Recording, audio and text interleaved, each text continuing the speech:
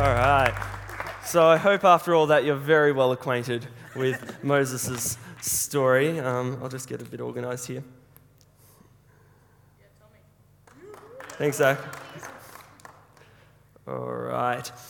So those videos have been pretty helpful, haven't they, in setting us up, giving us a bit of background about the characters. But Moses, I think, is one of those characters that whether you've been in church for a really long time or whether you're quite new, you've at least heard his name. He's one of the iconic figures, if you like, of the Old Testament.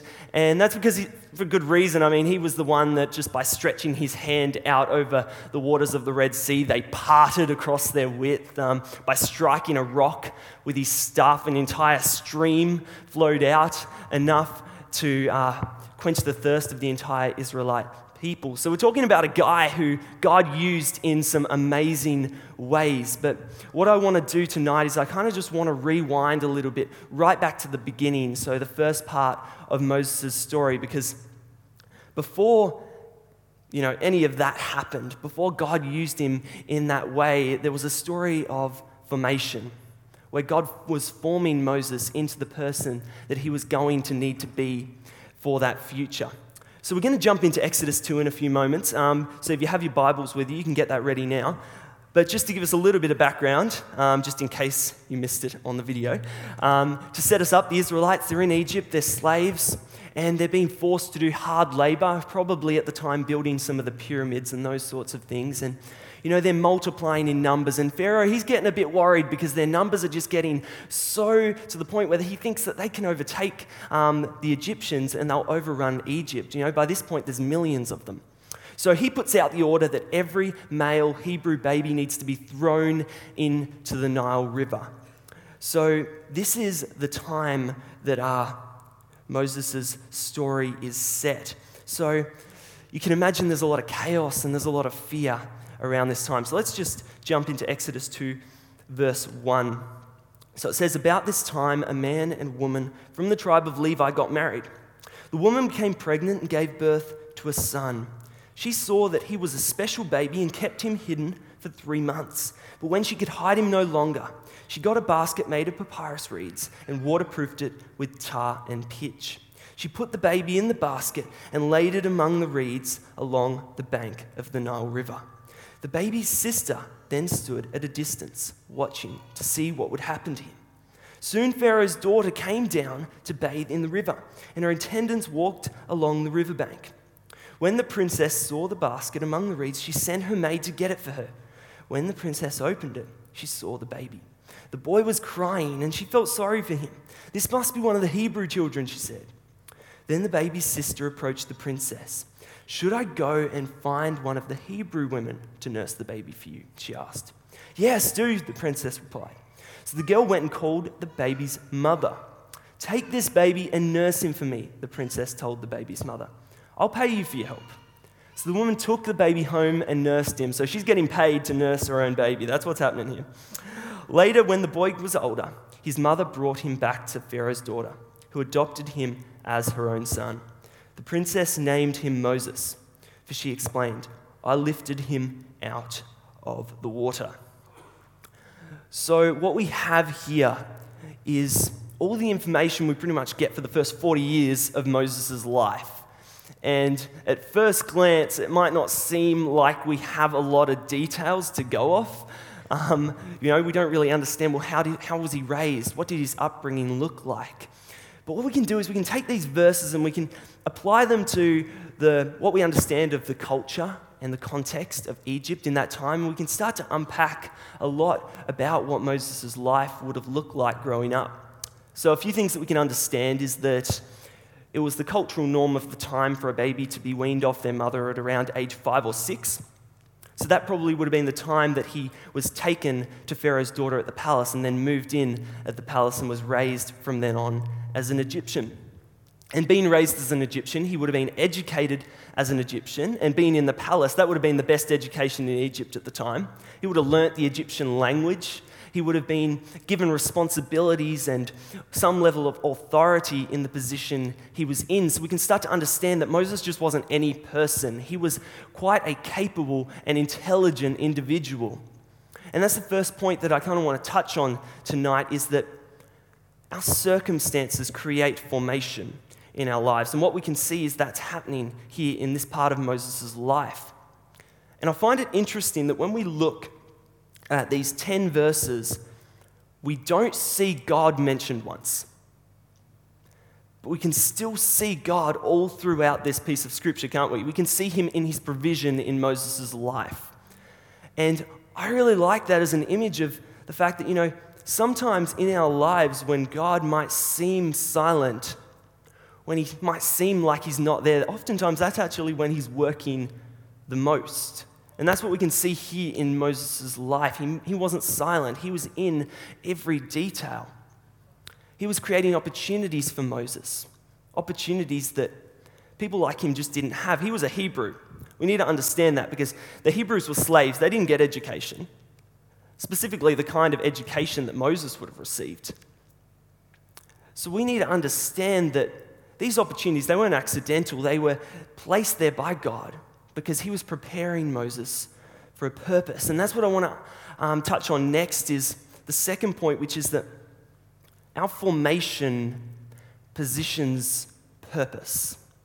All right? And what I mean by that is that God's formation in our lives positions us for his purpose for our future.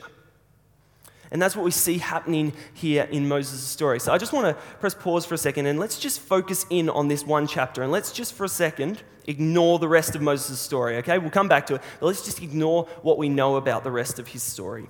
Let's just focus in on just this part here. If we did that, we wouldn't really be looking at these details with a lot of significance, would we? And I think for him, living this out, he probably wouldn't have been looking at these details with a lot of significance. But you see, we've got that gift that we can look at the entire story of Moses and we can see what he goes on to do. We can see his future, the things that God later calls him to. And because of that, we can see that here and now, through these experiences, through his upbringing, that God is giving him very specific opportunities, positioning him for the purpose that he has later in his life. And I just think that's an awesome reminder for us because, just like Moses, we don't know what our future holds. We don't necessarily know where God is going to call us to, but neither did Moses, and yet still God was working in every detail, preparing him for that future, and he's doing the same in our lives. And I think that can just give us quite a confidence in that, we don't know our future, but we're going to be ready when it comes because God's preparing us for it. So I want to jump back to Moses' story for a second. Let's just pick it up from where we left it off. So he's 40 years old at this point when we next hear from Moses. And he's going out in the fields. He's overseeing a job by Pharaoh, and he sees the conditions that his people are in. And he sees an Egyptian beating a Hebrew, one of his people, and he reacts in that moment, and he kills the Egyptian. And then suddenly, Moses is deemed a murderer, and he has to flee Egypt. And what we have in this part of the story is a turn of events. Because for the next 40 years, Moses is out in the wilderness. He's a shepherd wandering around, and you can imagine he just came from the palace, royalty, right? It's a bit of a change going to just the wilderness. So this is a very interesting change in the story, right? And I don't know how good your memories are. I think that I'm okay. But I could imagine going 40 years on that he'd probably be forgetting a little bit about his past. He'd probably be forgetting a little bit about his people, even his family who are still back in Egypt. It'd almost be like he'd be moving on at this stage, 40 years on. And then this is the moment that God calls him. This is the story of the burning bush, that moment where God reveals his big plan. And it's like, up until this point, it's been a bit grim, right? The Israelites, they're in slavery. Pharaoh, he's killing the babies. And then Moses, he's kicked out of Egypt. So nothing's really going right up until this point. And then suddenly there's this moment where we feel like this is that moment in the narrative where things are going to change. God has a plan, and that plan involves Moses. And then what's Moses' response to this extraordinary call that God has just given him to save his people? He says, Well, actually, he has a little bit of a freak out, and he starts to say things like, well, who am I to be able to do this? Who am I to be able to go back to Pharaoh? And he starts to panic, and he starts to make excuses. And I honestly used to read this, and I'd get frustrated with Moses. I'd be like, what are you doing? These are people you tried to help 40 years ago. This includes your family. Why are you making excuses? God just said he has a plan to save them. Why wouldn't you want to be a part of that? And then I suddenly realized how much of myself I actually see in this part of Moses' story. And I think that if we're all honest, we could probably agree that we each have times in our lives like this as followers of Jesus, where we know that God is calling us one way. We know that he's guiding us in a particular direction. He's calling us to maybe speak to someone, to do something, to go somewhere, and yet we fall into that same mode that Moses was in, where we start to make excuses. We start to come up with all the reasons why we're not the right person for the job, all the reasons why we can't do it. And we forget the fact that he's actually been forming us and positioning us, giving us everything we need for these moments so that we can step into them with confidence. And yet, how often do we do exactly what Moses was doing? But I want to just look at what God's response was to this question that Moses asked. You know, this question, well, who am I to go back to Pharaoh? And I think this is a fair question. I mean, we all feel that sometimes. We all feel that sense of, well, you know, who am I? We feel inadequate sometimes, like we don't measure up. You know, why would God call me to do this? I can't do that. So what was God's response to this question? So it's in verse 11. I think we have it up there on the screen. So it says, but Moses protested to God, who am I to appear before Pharaoh? Who am I to lead the people of Israel out of Egypt? And God answered, I will be with you. Isn't that such a simple answer? And yet it's all that Moses needed to know. Right? When we're in those times where we think, well, you know, who am I to be able to do this? I don't have this, I don't have that. Well, what God is saying here to Moses is, you don't need that because you have me. And that brings me to the last point that I want to make tonight, which is that God doesn't call us alone. He calls us in partnership with him. Because yes, we need to remember the fact that God has been forming us through our experiences, giving us opportunities, positioning us for a purpose. But he's not calling us to that purpose alone. He's calling us to that purpose in partnership with him. And if we can understand that, then we can actually step confidently into it, because we know that, yeah, he's been preparing us for it, but even if we don't have something, even if we feel like we don't measure up, it doesn't really matter, because God's going to give us everything we need, and he's going to provide for us. So I kind of just want to end by looking back at Moses' story for a second, because I think it's important to have a look at the ending of Moses' story, right? So he argues with God a lot. That goes on for quite a while. He gives a lot of excuses, as we saw a few in the video. But eventually he does say yes. It took him a while, but eventually he does say yes. And because he says yes, we can read on.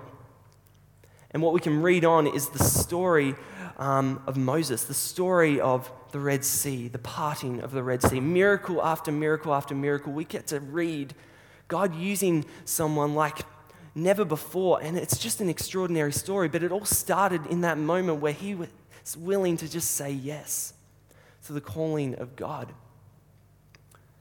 And I guess that a question I've been thinking about lately is, how often do we put a stop on the calling of God? Or how often, another way to say it is, how often do we put a stop on the adventure that God has planned out for our future simply because we make excuses or because we say no in those moments? So I kind of want to leave it there, but let's just pray. And, I just want to encourage us for those moments to be thinking about how we respond to God. God, we thank you that you call us. We thank you that you have planned our futures and that you have a unique purpose for each of us, that you've been giving us each different opportunities, different experiences that position us each very uniquely. And God, we pray that in those moments that you call us, that we can remember. We can remember that you've been preparing us, God, but we can also remember that you are always with us, and that because of that, we can step into your calling, step into your purpose with confidence, without fear. In Jesus' name, God, we pray. Amen. Amen. Thank you